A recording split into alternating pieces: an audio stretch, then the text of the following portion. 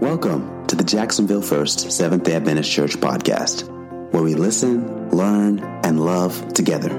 Our speaker today is Pastor Jonathan Panado. So have you ever wondered why the book of Daniel, the book which contains the great and the cosmic themes of apocalyptic prophecy, a book that reveals the future of the world, that reveals the rise and the fall of nations from the time of Daniel to the very end. Why does this book begin with a story about four youth, four young people? In Daniel chapter 1, verse 3 and 4, the Bible says that these were young men. Sometimes we think of Daniel as an old man, isn't that right? As an old man with a big, large beard and gray hair. But the truth is that the book of Daniel begins when they were just young men. In fact, when you work out the chronology of the book of Daniel, you come to realize that Daniel wasn't just a young man, but most likely he was a youth. He was an adolescent. He was a teenager. He couldn't have been more than 13, 14, at max 17 years old. This book of Daniel starts with a story of four adolescents, four teenagers, four 13-year-olds, 14-year-olds. And so let's try to enter into their experience this morning. Imagine along with me, these four adolescents, 13-year-olds, have just come out of a war zone. Their nation, Israel, has been invaded by a foreign power. Their city has been destroyed. The flames and the smoke from Solomon's temple can still be seen, and the smell of soot is still in the air. Daniel's parents have most likely been killed.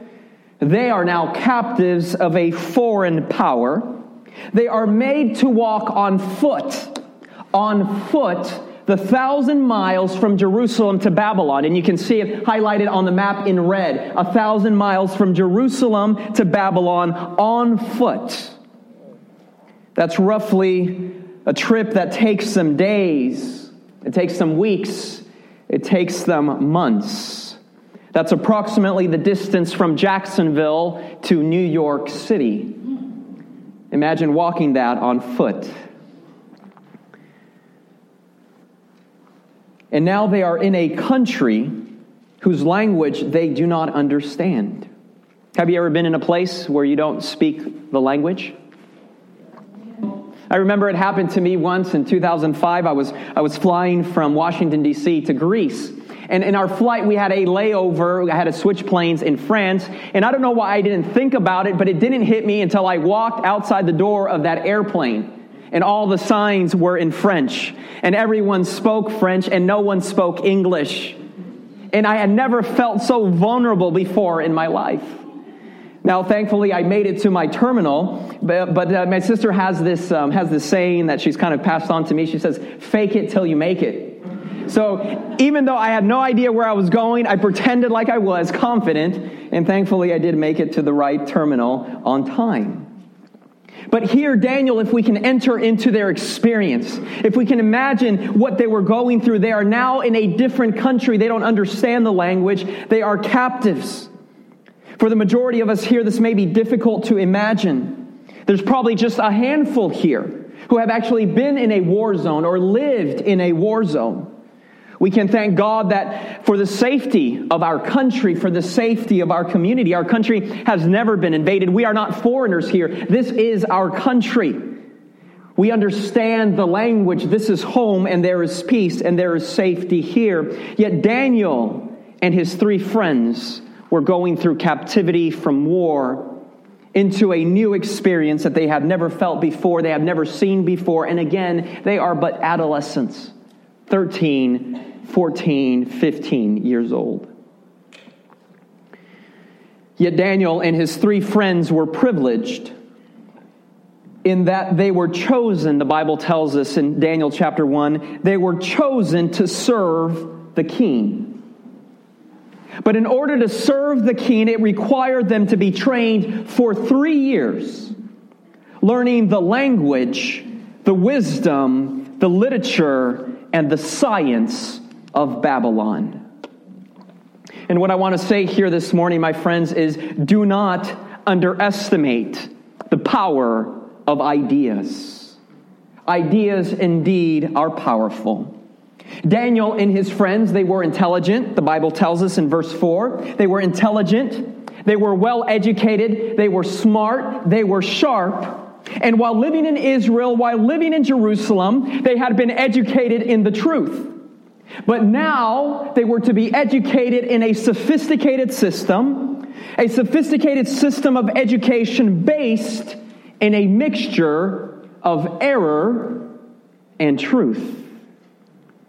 You see, not everything that is taught in Babylon is false. There is much truth in Babylon. But the loom of Babylonian knowledge, it weaves its fabric in such a way that it is very difficult to discern where truth ends and error begins. Don't, my friends, underestimate the power of ideas. Do we ever wonder why our children, after spending 16 plus years in secular schools, after spending 16 plus years in environments that are hostile to Christian beliefs, environments that are hostile to Christian values and to Christian practices, have we ever wondered why, after going through their educational system, they no longer believe and have faith and no longer have an interest in church or in God? I mean, just for perspective, our children spend 8 hours a day, 5 days a week, for 16 plus years in school. That's 40 hours a week in school. Our children spend more time at school than they do at home. They spend more time with their friends than they do with their family. And so we have 40 hours a week in a secular environment, and then maybe on the weekend, maybe on Sabbath, they may spend an hour or two at church. Don't underestimate the power of ideas. And you can see the change in the children. I mean, kids love coming to church when they're 8, 9, and there's a children's story, and then we have fun little games. We have children's church for them. But then something happens when they turn about 13, 14, 15. You can see it in their eyes. They lose interest in church. Church becomes boring. Church becomes irrelevant to them. That's why we as Seventh-day Adventists, we believe in Christian education. Not that Christian education and Seventh-day Adventist education, it's perfect, because it's not. Not that Seventh-day Adventist education is a guarantee, because it's not. But we should do everything we can to place our children in an environment that will encourage faith and that will teach the truth. Don't underestimate the power of ideas. Even now, as a minister of the gospel, when I read arguments in favor of naturalism or in favor of deep time or of evolution, I can recognize that there are some really good arguments out there in favor of these ideas. Another subject that is popular today is the question of equality of marriage and the practice of homosexuality. And when I read about it, I can recognize that there are some really good arguments out there in favor for these practices. When I read papers against the Seventh-day Adventist faith, I recognize that there are some really good arguments out there against the Adventist church. And I've seen many a person lose their way because of these ideas. Ideas which were too much for them. These Babylonian ideas were too overwhelming for them. These Babylonian ideas entered their minds and entered their hearts, and it bewitched them, and their spell could not be broken. Babylon, my friends, is no joke. The ideas of Babylon are not superficial. The enticement of Babylon is not fictitious. And I think that we do a disservice to ourselves and to our youth and not having respect for opposing thoughts and ideas. Or when we ridicule those who engage in alternative lifestyle practices, you see, our youth won't be satisfied with superficial answers. Well, just do it because that's how we've always done it. That answer just won't cut it.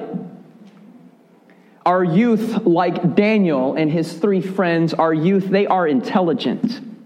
Our youth are smart. And our youth have access to information like never before. And what we have to do is we have to create an environment and to place them in environments where they can develop a strong faith in God, an intelligent faith in God, environments where it's safe to ask difficult questions, and environments that can equip them for them to be able to find the truth. Because as good as the arguments against Christian faith and practice are, truth, my friends, is deeper yet and more profound.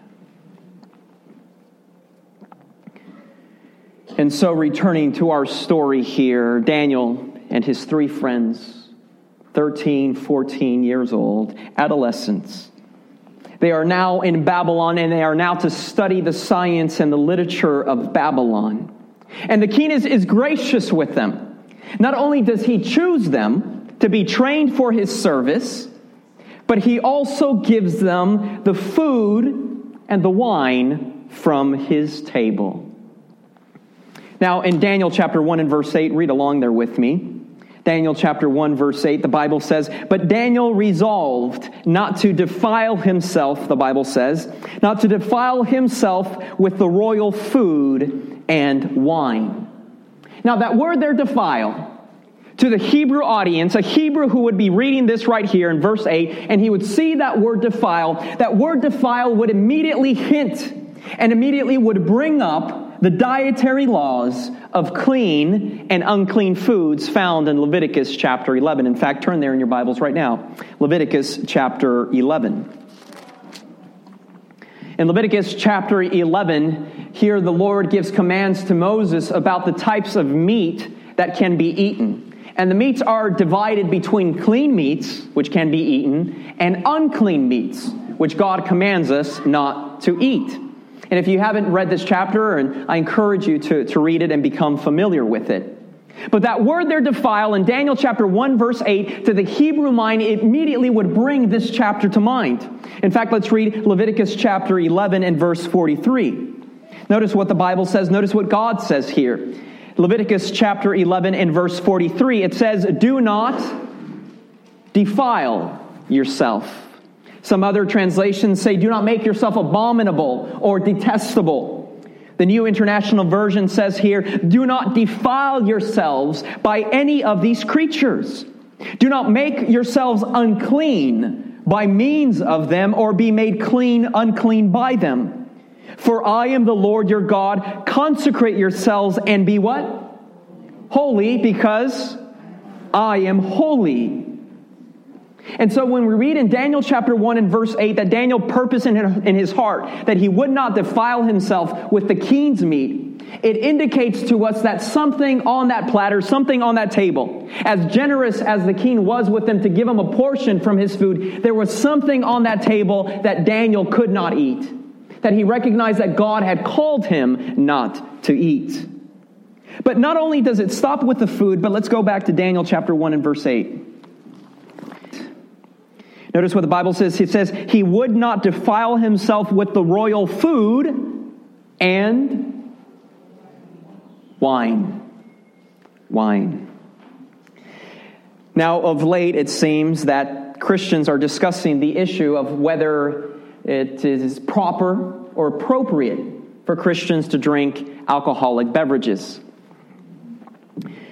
I think the Bible is very clear, though. Proverbs chapter 23 and verse 29.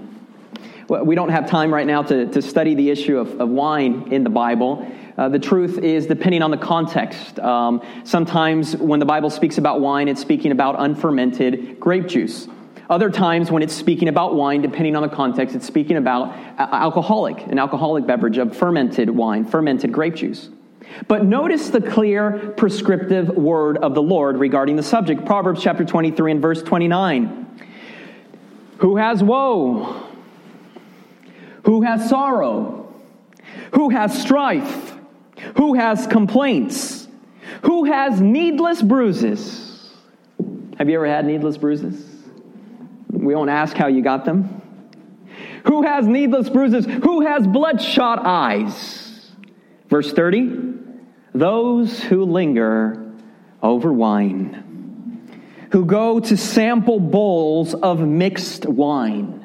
Verse 31, the Bible says, what does the Bible say? Verse 31, do not gaze at wine when it is red, when it sparkles in the cup, when it goes down smoothly. In the end, it bites like a snake and poisons like a viper. Let's keep reading. Your eyes will see strange sights, and your mind will imagine confusing things. You will be like one sleeping on the high seas, lying on top of the rigging. They hit me, you will say, but I'm not hurt. They beat me, but I don't feel it. When will I wake up so I can find another drink? Is not the Bible clear? I mean, we could argue about the context of whether Jesus made fermented alcoholic wine or not, or whether it was grape juice. But the prescriptive word of the Lord is, do not gaze on wine when it is red. Now, some people like to take a little bit extra literal, and they say, okay, so it's okay if I just close my eyes and I drink it. No, that's not what the Bible is saying. The Bible is saying, do not drink alcoholic beverages. The Bible is clear. The word of the Lord is clear. And Daniel understands the teaching of Scripture. And so in Daniel chapter 1 and verse 8, as generous as the king is, providing food for them and wine from his table, Daniel is familiar with what the Bible says in Leviticus chapter 11 about what meats can be eaten and what meats can't be eaten. And he's also clear about the Old Testament teaching about wine, alcoholic beverages. Do not drink them.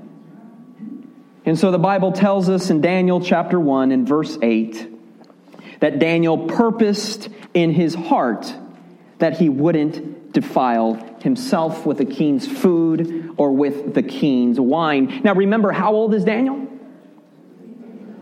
He's just a kid. He's 13, he's 14, 15, 16, 17 years old at the most. And so I ask myself, why begin an apocalyptic book this way?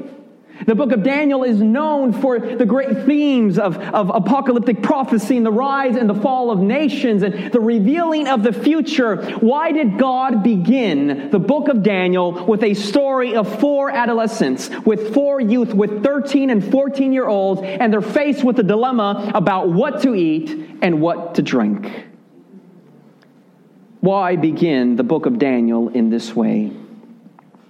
You see, my friends, before God reveals the future of the world, he first needs to see if it's safe to reveal it. Before God reveals the future of the world, he first needs to see if it is safe to trust Daniel and his 3 friends with such an important message. The question for Daniel and his 3 friends are, will they be faithful to God? I mean, how can they be faithful to God? They are captives. They are exiles. Mom and dad aren't around anymore. They're 13 and 14-year-olds. And I know when we're that age, we just long for our parents to leave so we can maybe have the house to ourselves. And you know what happens when we have the house to ourselves when we're that age? Mom and dad aren't around anymore to tell Daniel what to do or what to eat or what to drink. The truth is, they might as well give up on God. They've been captured by a foreign power. Their city has been destroyed. They're exiles. God hasn't come through for them. They might as well give up on God. Everything is going south for them. Will Daniel and his 3 friends be faithful to God? What does faithfulness to God even look like when you're 13 years old? Do we have any idea? Do we remember when we were that age? What does faithfulness to God even look like? What does the word faithful even mean? Daniel knew what the word faithful meant and what it looked like for him. Daniel chapter 9 and verse 4. Daniel chapter 9 and verse 4. I prayed, he says, I prayed to the Lord my God, and I confessed, and I said, Lord, the great and the awesome God, who keeps his covenant of love with those who love him and keep his commandments. What does faithfulness look like? Verse 5, we have sinned, and we have done wrong. We have been wicked and we have rebelled, he says. We have turned away from your commands and your laws. Sinning is not doing what God asks us to do. And in Leviticus chapter 11, God asks us to eat certain things and not to eat certain things. In Proverbs chapter 23, he asks us not to drink certain things. The Bible says sin is the transgression of the law. But he says we have sinned and we have done wrong. We have been wicked, and wickedness is just evil. Wickedness is just doing something that is evil. It says we have sinned, we have been wicked, and we have rebelled. Now this is a different type of sin, rebellion. Rebellion is, sometimes we all make mistakes, right? How many of you make mistakes? How many of you here are without a mistake? Sometimes just life gets the better of us, and we say things and we do things that we just wish we hadn't done, right? But rebellion is this. Rebellion is, I know what I need to do. I know what God is asking me to do. I know that in Leviticus 11, he's asking me not to eat certain things. And in Proverbs 23, he's asking me not to drink certain things. I know that, but I'm going to do whatever I want to do. That's what rebellion is. We have rebelled. We have turned away from your commands and your laws. Verse 6. We have not listened to your servants, the prophets, who spoke in your name to our kings, our princes, and our ancestors, and to all the people of the land. It's not like God was vague. It says, your prophets, they spoke to our kings, they spoke to our princes, they spoke to our ancestors, they spoke to all the people of the land. It's not like God was ambiguous about what he wanted for them. And then verse 7, he says, Lord, you are righteous, but this day we are covered with shame. The people of Judah and the inhabitants of Jerusalem and all Israel, both near and far, in all the countries where you have scattered us because of our, what does it say? Our unfaithfulness to you. Daniel knew what faithfulness looked like. And it simply looks like this. This is love for God, to keep his commands and to keep his commandments. And his commandments are not burdensome. Daniel knew what faithfulness meant and what faithfulness looked like, and it looked like obedience. God says something, and we do it. How many of you as parents can testify that when you tell your child to do something, and that child instead asks, why? You just love that, right? That just makes your day, right? You've asked them to clean up their room, and they say, why? And you say, oh, and you give them a prize and a gift for asking why, right? You just love that. It makes your day, doesn't it? No. You tell them to do something, and you expect them to do it, right? How do you think God looks at us when he tells us something clear, and we're like, well, why? I don't want to do that. Daniel knew what faithfulness looked like. Faithfulness looked like obedience. In fact, I was reading this here just this week where it says the very first lesson of the Christian life, the very first lesson of the Christian life is to love, trust, and obey. The very first lesson of the Christian life, love, trust, and obey. Oh, that we could learn that lesson. Oh, that we could learn that lesson that when God speaks, we trust what he says and we obey and we do what he says. Oh, that our youth could learn the lesson of obedience. And let me speak to our youth. You are in a critical stage of your life right now, 13, 14, 15. This is a critical stage in your life right now. Even your young adult 20s, 19s, 20s, you are going to come across experiences that you've never had before. And how important now in your age, in this time period, that you learn the lesson of obedience, to trust God and to obey what he says. Adults, oh, that we could learn the lesson of obedience. I remember when I was a kid, I thought adults had it all together. But what I'm learning now, as I also enter into adulthood, is that as adults, we're just a bunch of big kids with less hair on our head. Isn't that right? We're just a bunch of big kids. Oh, that as adults we could learn the lesson of obedience. And so Daniel has a choice here in Daniel chapter 1. He has a choice. What is he going to do? I don't know how many of you are familiar with the serenity prayer. God grant me the serenity to accept the things I cannot change, the courage to change the things I can, and the wisdom to know the difference. And someone went through the trouble of putting it up as a chart as well, a flow chart, so we can follow this. So follow along with me here. There's a problem. And we look at the life of Daniel right now in Daniel chapter 1, verse 8, and there are a lot of problems that he's facing right now. His circumstances are less than ideal. And so we ask ourselves the question, what in Daniel's circumstance can he change? Can he change the fact that he's in exile? No. And so if we cannot change it, then we ask for serenity to accept it. Can Daniel change the fact of the death of his parents? No. And so we ask for serenity to be able to accept it. Can Daniel change the fact of his 3 years training or of his education in the king's service? No, he can't. And so we ask for serenity to accept it. But what is the thing that he can change? What is it that he does have control over? What is it, or at least that he can attempt to change? What is it that he can attempt to change? He still has control over his heart. He still has control over his mind. He still can make the choice to be obedient to God. But he knows that being obedient to God will cost something. And so he knows he can change it. And so he asks God for courage to be able to change it. And this kid is only 13, 14 years old. Daniel can change. He can choose to obey. He can choose to be faithful to God. And in this context, faithful to God means not eating and not drinking what is being provided for him. Verse 9, the Bible tells us, now God had caused the official to show favor and compassion to Daniel. Let me tell you something. When we choose to be faithful to God, when we choose to trust God, when we choose to obey God, God will open doors for us.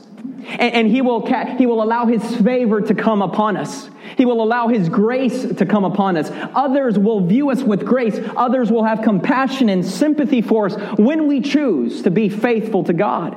And in verse 9, the Bible says, now God had caused the official to show favor or to look upon Daniel with grace and with compassion and with sympathy. And Daniel has the courage. And again, he's only 13, 14 years old. I remember when I was that age and we went to the store and my mom had me ask something. And by the way, she's in the house today. When my mom had me ask something at 13, 14, I wouldn't even ask that. Go ask them how much this cost. I would be too embarrassed. I didn't have the courage to ask.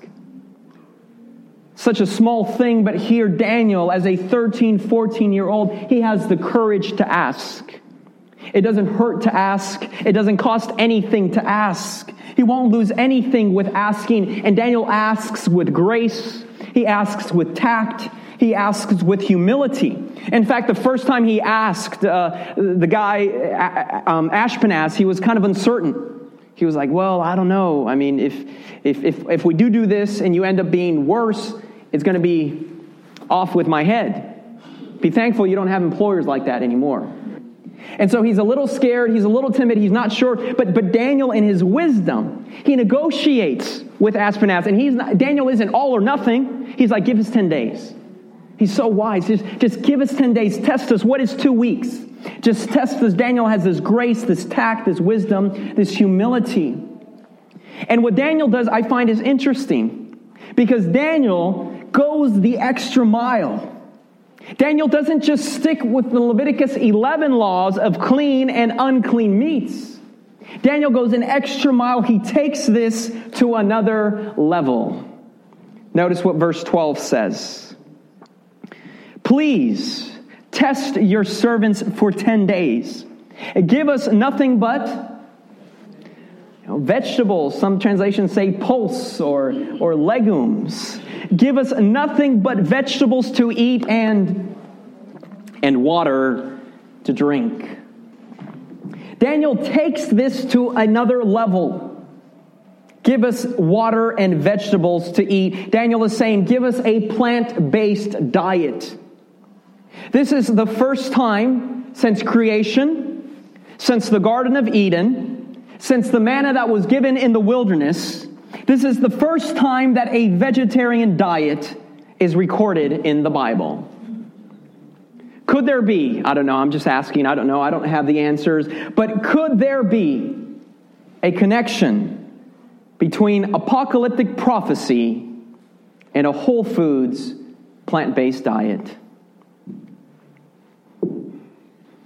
Could there be? Why would God begin the book of Daniel, a book which deals with the great themes of apocalyptic prophecy, with a story about 4 young people deciding to become vegetarian? And that's before it was hip and cool to be vegan and vegetarian. And Ashpenaz is a little bit scared. He believed in the fallacy, verse 10. Notice what he says in verse 10. He says, I'm afraid that why should he see you looking worse than the other young men your age? Ashpenaz believed that fallacy, that if somehow you subsist on a plant-based whole foods diet, you'll be worse off. You won't get your protein. Have you heard that one? You won't get your protein and you'll need supplements or something like that. Verse 14, notice what happens.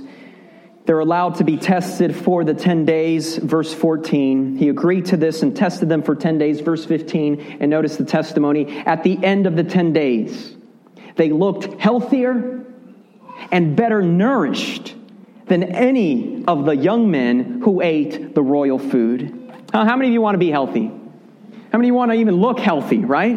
Well, look healthier, healthier and better than everyone, right? They looked healthier and better nourished than any of the young men who ate the royal food. That's what a vegetarian diet will do for you. It'll make you look healthy. So the guard took away their choice food and the wine that they were to drink, verse 16, and he gave them vegetables instead. Now, we're not sure how long Daniel continued with this diet, but it seems the text maybe implies that he continued this diet for the next 3 years that he was trained. And verse 17, and to these 4 young men, God gave knowledge and understanding of all kinds of literature and learning. And Daniel could understand visions and dreams of all kinds. And verse 20, at the end of the 3 years, they come before King Nebuchadnezzar, and he quizzes them and he asks them questions about what they learned. And verse 20 says, in every matter of wisdom and understanding about which the king questioned them, he found them, how many times? 10 times better than all the magicians and enchanters in his whole kingdom. Will a vegetarian diet make you 10 times better than everybody else? What a testimony. You see, my friends, God blesses us when we decide to be faithful to Him and when we are obedient to Him. As Seventh-day Adventists, not only do we promote the teaching of clean and unclean meats found in Leviticus 11, but we also promote the diet of a whole foods, plant-based diet of Genesis chapter 1 and 2 and Daniel chapter 1. And indeed, the Bible tells us that there is a blessing when we follow what God asks us to do. Now, I want to share a testimony here with you. If we could dim the lights. I want to share this testimony to you about how powerful a whole foods, plant-based diet is even today. And for those tuning in to our podcast, the video which we are about to see will be made available on our Facebook page and on our YouTube channel. Just search for the Jacksonville First Seventh-day Adventist Church Facebook page or YouTube channel, and you'll be able to watch the following video as well. Isn't that something? And it's noticed because he said, we've learned this the last 25, 30 years. It says what he says. What's funny is because Seventh-day Adventists have been promoting this for the last 150 years. But even before that, the Bible tells us, thousands of years before, what perhaps may be the best diet that God is calling us to have. So what did we learn today? Apocalyptic prophecy begins with the story of 4 adolescents who decided to be faithful and obedient to God. For them, obedience looked like eating and drinking the right things. Why do we struggle with obedience?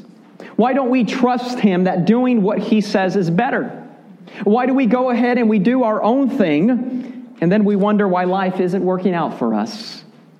Oh, that we can learn the lesson of obedience at an early age.